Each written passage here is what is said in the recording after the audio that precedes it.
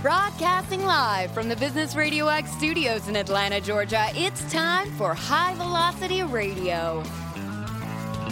Lee Cantor here, another episode of High Velocity Radio, and this is going to be a fun one. Today on the show, we have DeLorean Walker, who is the founder of Mama's Money Tree. Welcome. Hi, Lee. Thanks for having me. Well, I'm excited to learn what you're up to. Tell us a little bit about Mama's Money Tree. How you serving folks?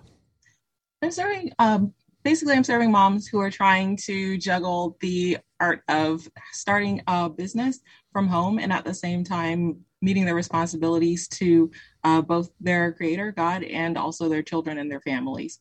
It's been an interesting adventure so far.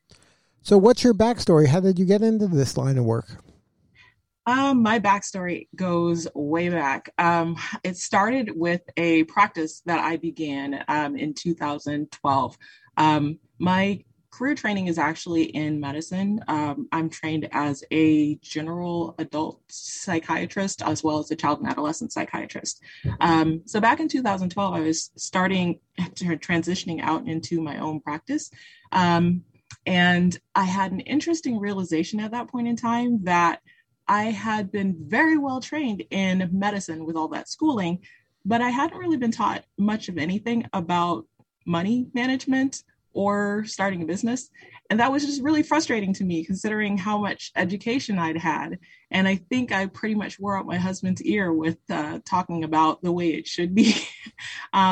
So I started that process back then, just reading, trying to understand more. Since I'm a Christian, I was also looking to learn more about what the Bible had to say about all of this. And I gradually started to realize that there was information available about a different way of approaching business and finance than I'd ever really been introduced to. And so I just started studying and exploring from there, and that put me down this pathway. Now, you bring up an interesting point about how when you were in school to do the work that you did in your career, they neglected the element of kind of the business side of the work, and they focused on, I'm sure, kind of the work part of the work. I'm sure it's not just unique to psychiatry or psychiatrists, that this is probably happening for a lot of other folks out there. Is there any advice you could share with somebody who is maybe working for somebody else, doing a professional job like you were at the time, and then is thinking about going out on their own to do their own business? And this requires not only all the skills you learned and have been practicing for years, but now these new skills of how to be a business person. I think I'd say two things. One, be patient with yourself. For me, that was really challenging because I tend to have a classic medical perspective or a personality, which is AAA, triple plus. Want everything now and do it yesterday. So when I realized that there was this need for me to try and expand my education in this respect, it wasn't that there were no lessons, but I can count on one hand and only a few fingers the number of classes that we had relating to medicine and business. And even those were not very thorough in relation to what you actually encounter as a private practice entrepreneur. For people who are trying to move in this direction, I would say start with the information that's just readily available to you. And use the algorithms.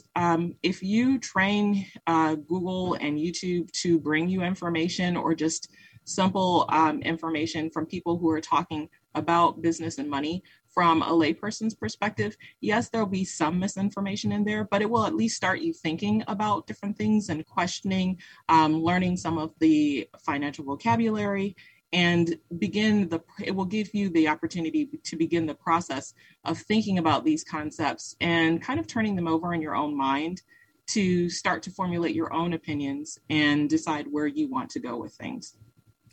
Now, in your work, you mentioned faith is an important component of what you're doing, and kind of leaning on Bible-based resources, I guess, to help navigate through business, money, and things like that. Was that something that was intentional, that you said, I am looking for that, so therefore I'm going to build something that looks like that and features that? Or was that something that just came about in your research, that you stumbled upon this and said, you know what, this really resonates with me? It was a bit of both. One of the challenges that I had when I was starting my practice was I was very resistant to the idea of going after money at all costs or just finding a way to make the bottom line work. I wanted people to feel cared for. I wanted them to feel loved, appreciated, seen, validated. It wasn't enough for me to just make the bottom line work. And I started to realize that from the perspective of my business, that was an approach that was strongly influenced by my belief system.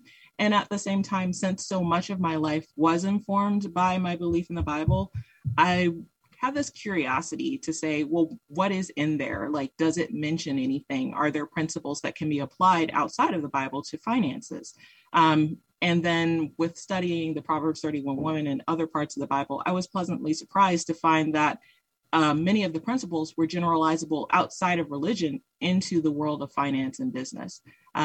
So that was pretty much how I started down that pathway and what caused me to actually move in that direction. The part that was actually kind of fun to realize over the years was that with making the adjustments that matched with what I was learning, they worked. Like, at first, I was just kind of doing it because it made sense to me. But especially in 2020, I started to see some things in my family and finances that we would not have had the same outcomes that we had if we hadn't have been years in the process of learning a different way to approach money in business. I know for my business, when I was in practice, my patients really appreciated having someone who was willing to take an alternative approach to their care and think of them as people before the transaction. Sometimes that meant that we did things a little bit differently when it came to the financial end of things. But it really worked for them and it allowed them to feel like they were actually getting the type of care that they wanted. So I kind of felt like it was a win-win on both sides. Now, what do you tell the people who equate money in a negative way, like as greed or exploitation, and that prevents them maybe from making the leap into business where there has to be some money flowing in order to have the business keep providing the services that the business serves. But if they have a negative connotation with money, they might be doing things that self-sabotage their efforts.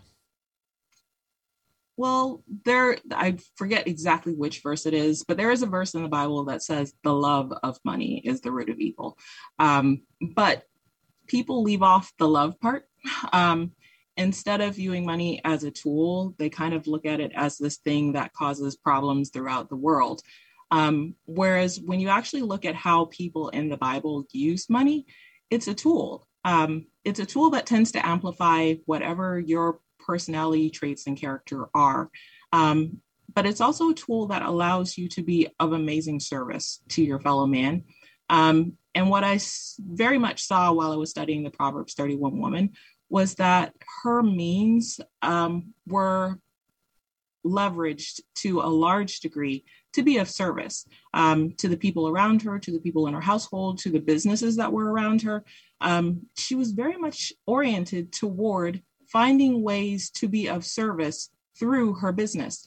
And studying her actually caused me to realize that when you're taking a biblical approach to your business, it doesn't become that you're chasing money as much as you're finding ways to serve other people, and your business becomes an extension of that desire to serve. Yes, you're being paid for that, but in a lot of cases, people would be doing it anyway because they want to help and they want to be a resource to others. And if your heart is of service and you have more resources, that a lot of times means you'll be able to serve more people. Definitely. And in the case of the Proverbs 31 woman, she ends up being of such service that her entire community is literally singing her praises. Like, they're hailing her at the city gates, which is very atypical for a woman in that period of time to be so well loved and lauded for the fact that she's just serving people out of a desire to genuinely see them do well. So in my mind, I start to equate business and money less with something to be hoarded as much as it's something to be used to help others, your future generations, your community, people of need. There are so many different ways. This world is full of opportunities for people to serve. And so that's how I start to look at money when I'm looking at it from the Bible's perspective. Now, in your work, are you doing work in coaching other people? Are you writing and just sharing the information that you've learned? Are you helping people, like rolling up your sleeves and helping people kind of manage their business? Like, what are the services you're providing?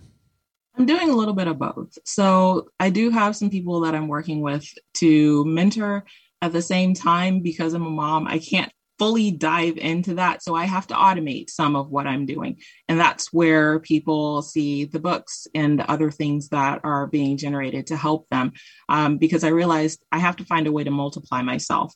There are options for group coaching, things like that. I try to be hands-on, but I have to go virtual just because I can't travel as much as I might at this stage in my life. So finding different ways to get the information out to people. Some of that is one-on-one, some of it is one-to-many via group coaching, and then others is just, there's some people that I'm just in communication, going back and forth with emails and things like that, giving them pointers and pointing them in different directions. So it's a combination. And then the print and other materials are mostly just to give people who are saying, hey, I want to go further, an opportunity to do that without having to wait on me. Now, have you retired from the psychiatry portion of your career and then now full-time in this portion, or you're doing a little of both? I am full-time mom. When it comes to the business and psychiatry I had to transition out of. That was at the beginning of 2020. I had some things that were happening as far as my children's health, and I really couldn't juggle both my kid responsibility and mom responsibilities and give good patient care. And I wasn't willing to have my patients, even though they were amazing, try and be patient with that sort of thing. I just had standards that wouldn't let me do that. So I did close my practice at the beginning of January in 2020. At this point, what I do is I'm full-time mom, and then on the side, I'm also working with Mama's Money Tree and the people who want to learn from me. Now, from a personal level, is this kind of work more rewarding than the psychiatry? It sounds like you're touching people in little different ways. I wouldn't say it's more rewarding. It's a different hat, and I would say they're both rewarding. I saw a lot in my practice of psychiatry, how the financial aspects of things can really make it really negatively impact people's mental health. There were many times where I was just sitting, listening to people's story, and I was thinking, really, if we could just get the finances, I know so many of these other portions would fall into place for you. And in those cases, you're doing what you can to help that person transition through that tough time, while also doing what you can to support them as best you can toward fixing the financial aspect of things.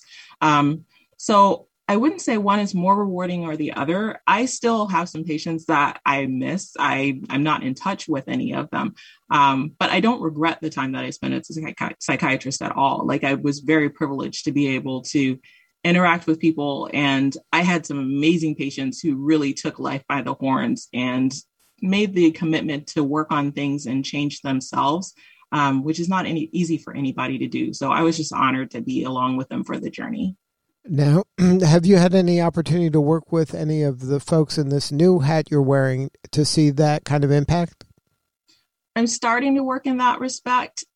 Because I'm so early in this process, I wouldn't say that I've had a lot of opportunity to work as one-on-one as I would like. I have a couple of people that I'm working with at this point in time, and I'm just taking it slow because I'd rather make sure that I have the quality of information and the quality of infrastructure and process to make sure that people feel loved and cared for than to try and go whole hog and do things sloppily from my standard. So what do you need more of? How can we help you? I'd love for people to start to explore the information that I have out there. If they want to get more information or coaching, I'd love to hear from people. As I said, I'm already working with a handful of people to start to give them more information. And then for those who are saying, hey, I'm curious to know more about what the Bible has to say about this process, then I would say go ahead and grab the Proverbs 31 Millionaire. Like, I poured everything that I could get into print media and have work for that type of media into that book, because one, I wanted my kids to have it, but once I saw just how powerful it could be for helping to get people stable and then move them forward in business, I really felt like I had to make it available to others as well. Now, as 2021 kind of winds to an end here, is there any advice you can give an entrepreneur to maybe kind of be more service-minded, and as they kind of jump into the next year, is there anything you would like to share? Yeah. One of the things that I know people are struggling with right now is, depending on what your business is like, this could be a really quiet time of year, and then you kind of turn the corner, head into the beginning of the year, and people are starting to want to move forward with different leaves and chapters of their lives. And if you're looking to be of service, it can be interesting to know how to kind of keep up with that momentum and get in front of people to say, hey, I'm here to help.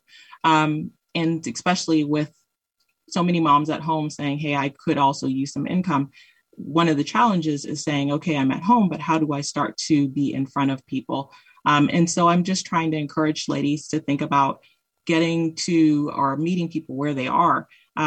In some cases, you will have a group of people, like there are 3 groups of people that I try to remind people of when they're looking at prospective clients. There will be the population that's looking for your services. And in my case, when I was in psychiatry, that was one of the easier populations to reach because they were already searching for a provider. So if you go and put yourself where they're likely to look, then it makes it a lot easier for them to find you.